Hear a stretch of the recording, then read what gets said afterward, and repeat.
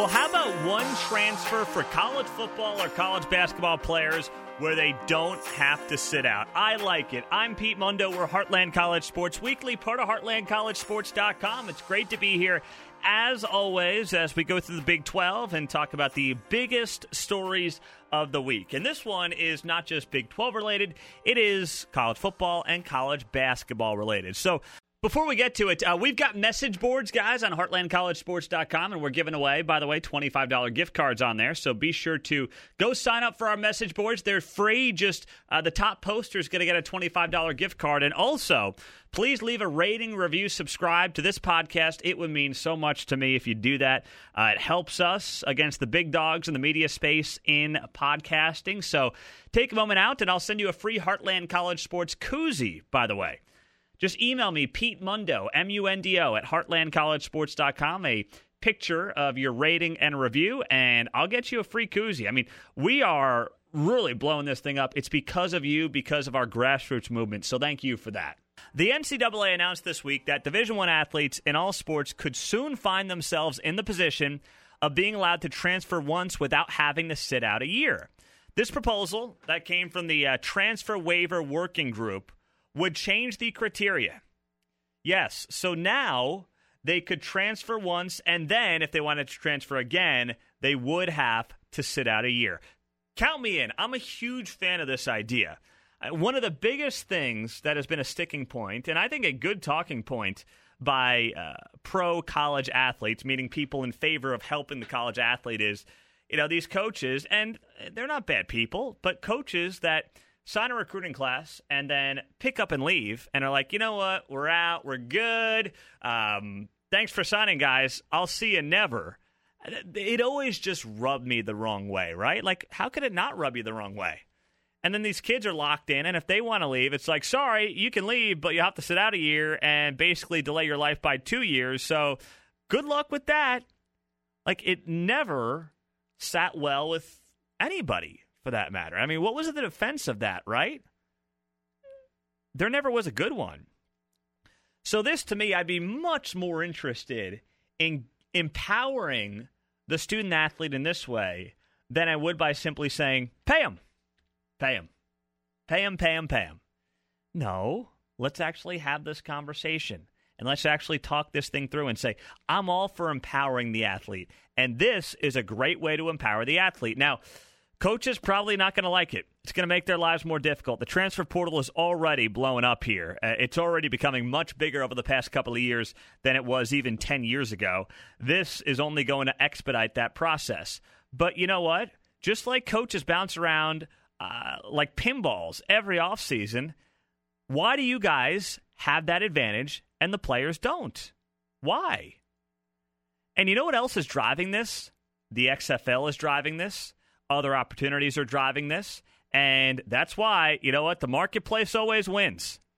And the athlete is getting empowered right now because the marketplace is winning, which I'm okay with. Now, we talked about last week the idea of, paying players, where that's going to go, where that's heading because of bills that have been passed in California and elsewhere, and the fact that Big 12 Commissioner Bob Bowlesby found himself on Capitol Hill last week. Those are all worthy conversations, but this is potentially an immediate conversation. An immediate conversation because the goal would be to begin this process for the 2020-2021 academic school year. The Big Ten and the ACC already supporting this proposal. Nothing yet that we've heard, at least from the Big 12 leadership, so we're waiting on that. But this, I think, is more than fair to the players. More than fair. And there should be a clause in there that says if my coach leaves within, weeks or a couple of months of me signing, I should be able to reopen my recruitment. And I know people will say, well, you can't pick a school for the coach. That's what you do. Welcome to the real world. You, in large part, pick a school because of the coaches or the head coach in particular. That's why you do it. And you can't say, well, you're not picking the coach. You are picking the coach more than anything else. Hey, the dorms are nice, but you know what? I want to play in the NFL. Who's my coach? Do I like the guy? Do I have a relationship with him? Those are the things that matter. So let's see how that plays out for the NCAA. But I was excited by this news, and I would be a big fan of this news if Division I athletes are allowed to transfer once without having to sit out a year. Let's get into this as well. FPI rankings came out from ESPN. Now, this is basically their analytical preseason rankings, and it's based on a lot of different things. Yes, there's flaws to it. Preseason ratings are always historically flawed, but it's built on a few different items. The ESPN FPI rankings talks about prior performance built off of the framework of expected points added. Talks about returning starters on both sides of the ball. They use recruiting services. They use coaches' tenures. So it is a pretty analytical process. And the preseason top 10 per ESPN's FPI analytical ratings are Clemson at 1, Ohio State at 2, Oklahoma at 3, Alabama 4, Penn State 5, Wisconsin 6, Texas 7, Texas A&M 8, Notre Dame 9, and Georgia 10. 2 Big 12 teams in the top 10, OU at 3, Texas at 7. That is a good deal. By comparison, last year, Oklahoma was 13th and Texas was 20th. So both these teams moving up inside the top 10. Now, you look at last year's rankings, Alabama was 2nd, Georgia was 3rd, LSU was 4th. So they do a pretty good job. I mean, they're pretty good predictions based on what we've seen the past couple of years. The SEC had 7 teams in the top 25. The Big Ten had 6. The ACC had 4. Big 12 had 3. And the Pac-12 had 2. Oklahoma State was also in that top 25 out of the Big 12 at number 17. But this just adds to the pressure of Tom Herman heading into the 2020 season. He's 3 years in. He gets to the Big 12 championship game last year, and people are like, great, program's turning around. Life is good. Woo, woo. Well, hold on a second. Then he stumbles back down to a mediocre season, which is more or less what Texas football has been for the past decade, unfortunately. It's not good. So he blows out his coaching staff. He brings in the new staff, and now there's pressure there. There's no doubt about it that there's pressure there for Tom Herman. He's got his new offensive coordinator in Mike Yurcich. He's got his new defensive coordinator there for the Texas Longhorns. And there's a lot to look at and say, okay, what are we going to do now on both sides of the ball that's going to be different? I thought that, blowing out a guy like Todd Orlando, I didn't think that made a lot of sense. Is Chris Ash, who I know that being a coordinator is different from being a head coach, but Chris Ash couldn't do a darn thing as the head coach of Rutgers. And I understand it's Rutgers. I get all that. I'm sympathetic to all that, okay? But still. But Herman and Ash go back to their time at Ohio State, so he's relying on Chris Ash and Mike Yurcich to be the guys that are going to basically help him turn this program around, and he has to. I think he's got to play for a Big 12 championship. I'm not saying that Tom Herman's got to be in the college football playoff. I don't think that's fair because Oklahoma's, won this conference, 5 years in a row now, and they've dominated. They've been in the college football playoff, and they're still projected to be the number 1 team in the Big 12 per ESPN's FPI rankings. But Tom Herman's got to get this team back to a Big 12 championship game. There appears to be a drop-off, at least when you look at skill and talent and whatnot, between OU, Texas, and then you would go to Oklahoma State at number 3, right? Especially with Hubbard returning and Tylan Wallace healthy and Spencer Sanders having another year under his belt and some good defensive players coming on back. There are certainly reasons to believe that those right now would be the top 3 teams of the Big 12, but you'd say talent-wise, there's a sizable gap between 2 and 3, at least off the bat. Now, that has not meant anything for a decade, right? Like, I know many of you that are fans of Oklahoma State and Baylor and Iowa State are screaming, saying, well, look, they don't win it, but every year this time of year we say, oh, Texas is going to be good. I'm not predicting that right now. It's too early, all right? I got to see spring practice. But I'm saying if you're going based off of these FPI rankings, you could come to that conclusion. And I would totally understand it. But what does it really mean? All it means to me is that the pressure on Tom Herman is there. And we knew it was there, but just confirms that it's there. And that it should be there. You're in year 4, by the way, with Sam Ehlinger. Year 4 with the best quarterback you've had since Colt McCoy. I mean, next year you can say, well, we got a new quarterback. We're working in a new signal caller. There's naturally going to be some change there, and we got to get that squared away. Now, that means nothing to Lincoln Riley. I mean, he's projected to have the top offense this year, and considering they've got their fourth starting quarterback in as many seasons, bringing in a new starting quarterback might be a little bit overrated and might be a bit of an excuse. But that is certainly a reason that Herman and the staff could use going into 2021. You can't have a senior quarterback who's your best quarterback in over a decade back for this fall and find any reason whatsoever to not be playing for a Big 12 championship based on what else this team has. Herman's recruiting class that is going to be juniors this year. So I guess that would have been the 2018 recruiting class, his second class, his first really full class, but his second class. Those guys are now juniors. They're all upperclassmen. That great group of secondary guys, Caden Sturridge, B.J. Foster, they're now all upperclassmen. This is the year for Texas. This is it. And if it doesn't go well, it might not be pretty in Austin. Just saying. Just putting it out there. I'm Pete Mundo. We're Heartland College Sports Weekly, part of HeartlandCollegeSports.com. We'll want to mention this, guys. We are giving away $25 gift cards on our message boards. Just go to HeartlandCollegeSports.com and sign up for our message boards. The best poster every week is going to get a $25 gift card to wherever you want. You reach out to me, you want Home Depot, Lowe's, Chick-fil-A, whatever, we've got you covered. So just go sign up for our message boards. Best poster every week, a $25 gift card. So we look forward to seeing you on our message boards and building up that community for Big 12 fans. Coming up, our Big 12 basketball insider, Matthew Postins, joins us next.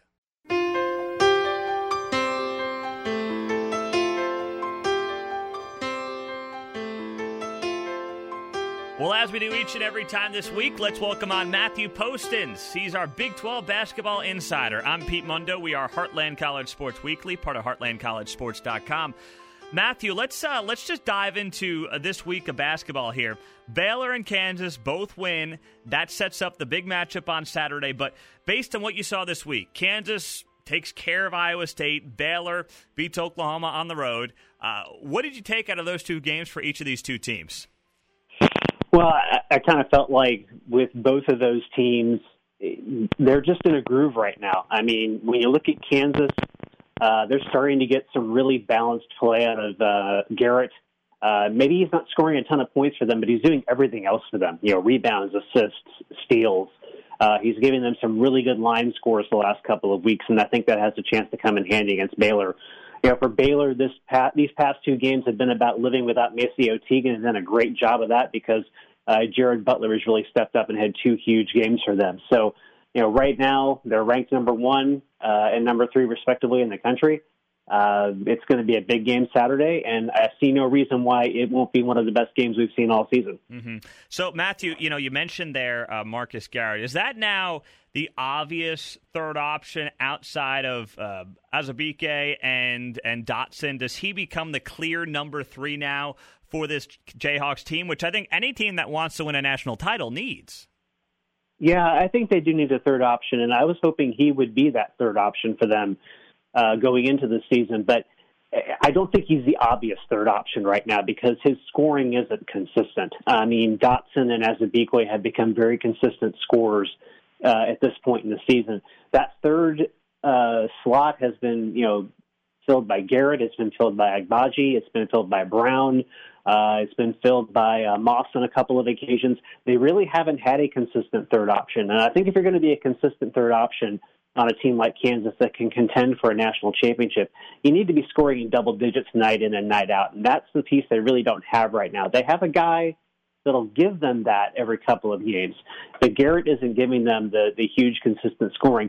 Think about the 24 points he scored. That was a career record in the Saturday game against Oklahoma. He comes back, still plays a really good game against Iowa State, but he only scored like 6 or 7 points in that game. So from a scoring standpoint, he's not that consistent third option, but for everything else that they need from him, assists, steals, rebounds, he is that consistent third option.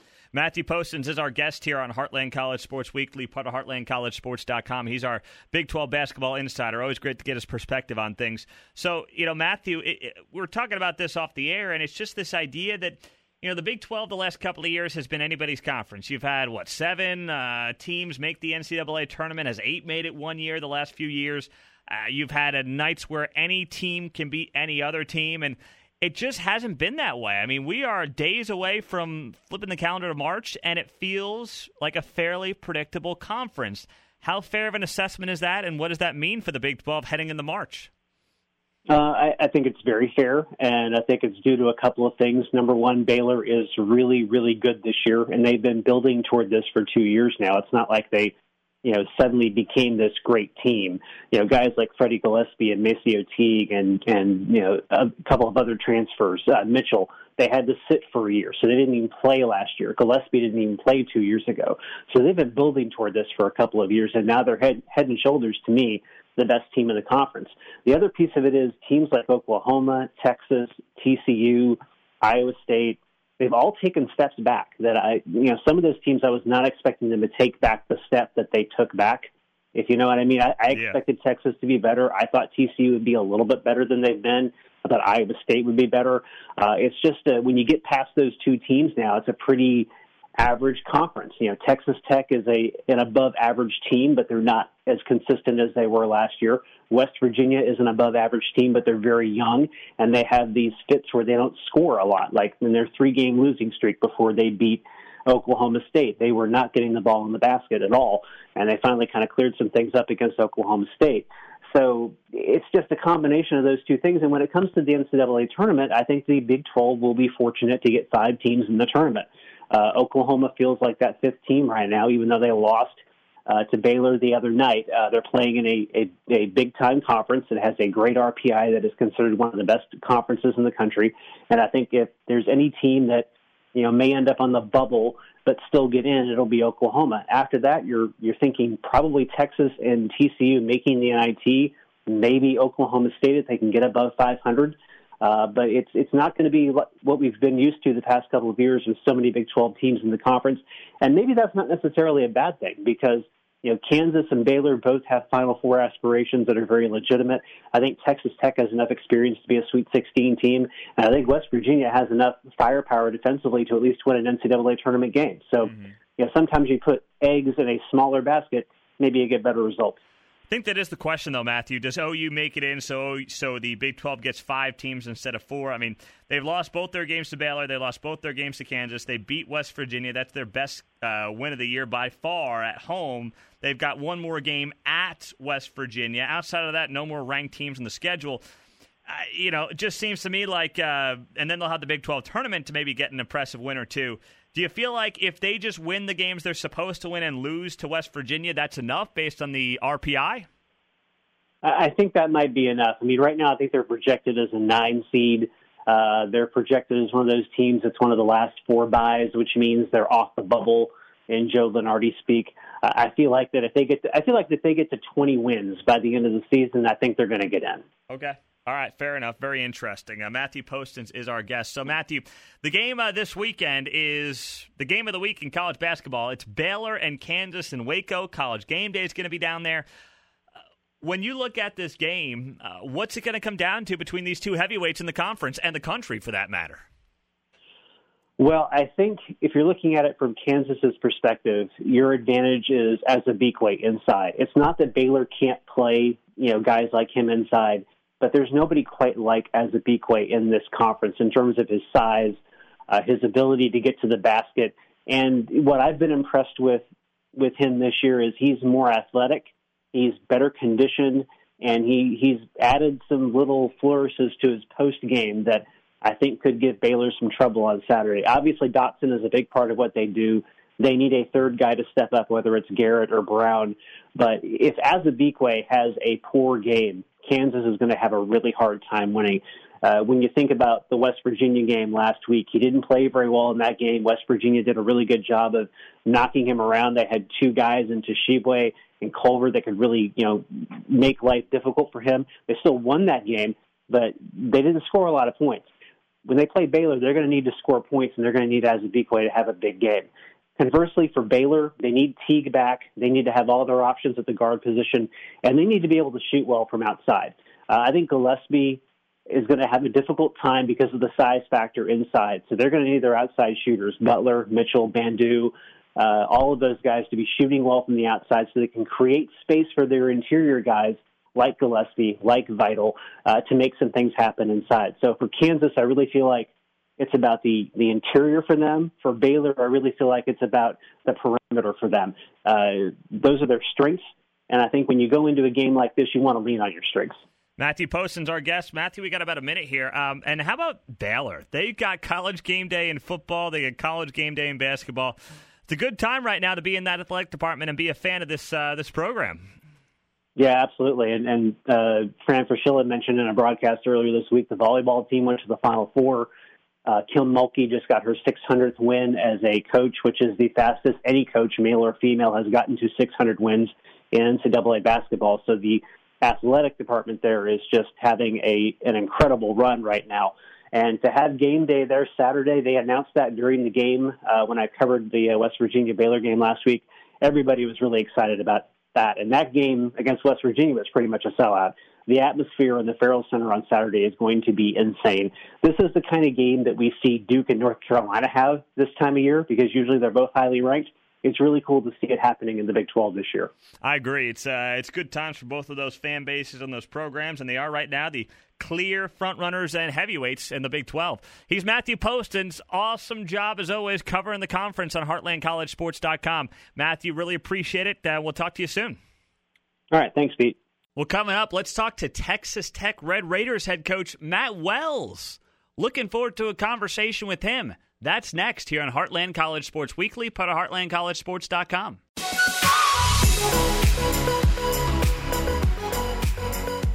Well, let's talk numbers a little bit. I'm Pete Mundo. We're Heartland College Sports Weekly, part of HeartlandCollegeSports.com, your independent Big 12 digital media outlet. TJ Reeves joining us. He is the host of Three Dog Thursday. They look for the underdogs in college basketball. Great podcast. Be sure to check them out. TJ, let's get right to it. Who are we overlooking in the Big 12 heading down the home stretch? First of all, it's great to be with you anytime, Pete, but great to be with you at this time of the year because right now there are 2 or 3 teams in the Big 12 that either think they are in but they're not, and we're going to find that out in the next 2 or 3 weeks, or they're out but they're going to play their way in the next 2 or 3 weeks. And it's the same in about a half dozen, maybe 7 or 8 other conferences where you got teams that are thinking, we're good, we're in good shape, and then all of a sudden it doesn't work.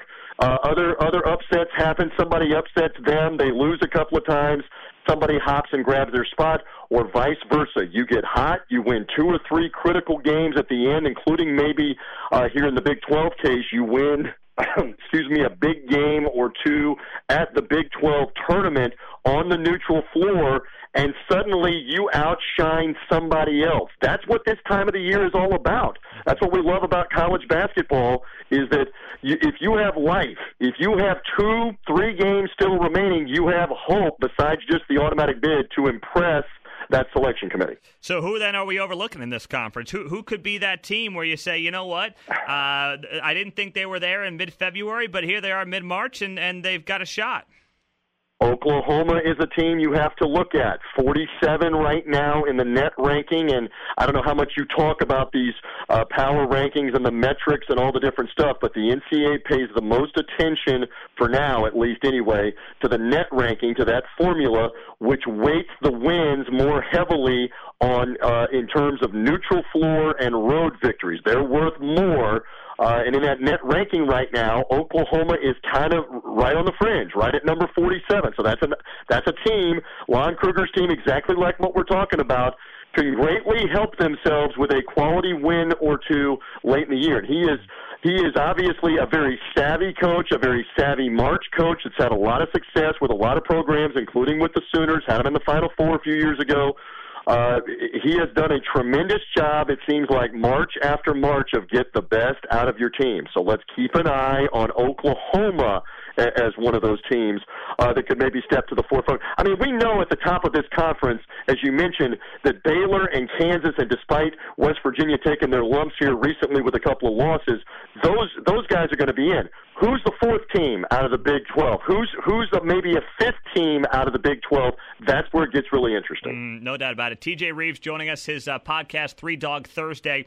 Great job of finding and picking underdogs across the sport. So, TJ, when you look to this bubble, I mean, people are saying this is going to be a very soft bubble this year in the NCAA tournament. How do you read that, and what does that mean for all Power 5 teams? You know, it seems like every year I chime in on this subject, and I'm glad that you brought it up. Whenever we get closer to March, we might as well talk about it now. They're always searching for like the 34th, 35th, and 36th team. They always have difficulty on filling out the end of the bracket with who is at the end here, the 66th, the 67th, the 68th team, the final teams that get in. And it's not going to be any different this year. When you start looking through, I know you focus on the Big 12, but you start looking through the Wisconsins, the Alabamas, the Oklahomas, the Georgetown, is Virginia, the defending national champion, going to miss out on this tournament? They're right now on the fringe. Are they going to miss out? They're going to have a tough task of trying to fill out the bottom of the bracket because a lot of the resumes look alike. A lot of the records have around 16, 17, 18 wins. The number of quality wins is usually 3, maybe 4 quality wins, and that's why it's a beauty contest, Pete. Yeah. I don't know if you've ever judged a beauty contest. They don't usually have me do that, but it's like a beauty contest. Which one do you think looks the prettiest right now to put them in on a vote? It's not a computer that does this. It's human beings in Indianapolis that do this. So it will be very interesting to see, you know, is Virginia one of those last teams in and maybe playing in Dayton, Ohio? How wild would that be after cutting the nets down last year in Minneapolis, that you would somehow be one of the first 4 games being played in Dayton? But that might very well happen. It's why we love March. Absolutely. TJ Reeves joining us, his podcast. Be sure to check it out, 3 Dog Thursday. He's joining us on the show. TJ, you mentioned the top of the conference, Baylor, Kansas right now, the clear 1-2. They're playing this weekend down in Waco. College Game Day is going to be there. Yeah, it's going to be great. But are we, you know the entire college landscape very well. Are we overrating either of these or both of these programs? No. Can I give you a quick answer? No. Okay. They're legit. They're both Final Four type legit for right now. Both battle tested. You never know what's going to happen. I mean, you can have a game where you don't shoot well, the other team lights it up. It's a one and done scenario. But right now, if you said to me that I could take 4 teams, give me 4 teams that I could take right now to make the Final Four, and let's just say, for argument's sake, I win a new car if I get like all 4 correct. I am probably taking Kansas and Baylor. How about that? As both of them, because they're not going to be in the same bracket.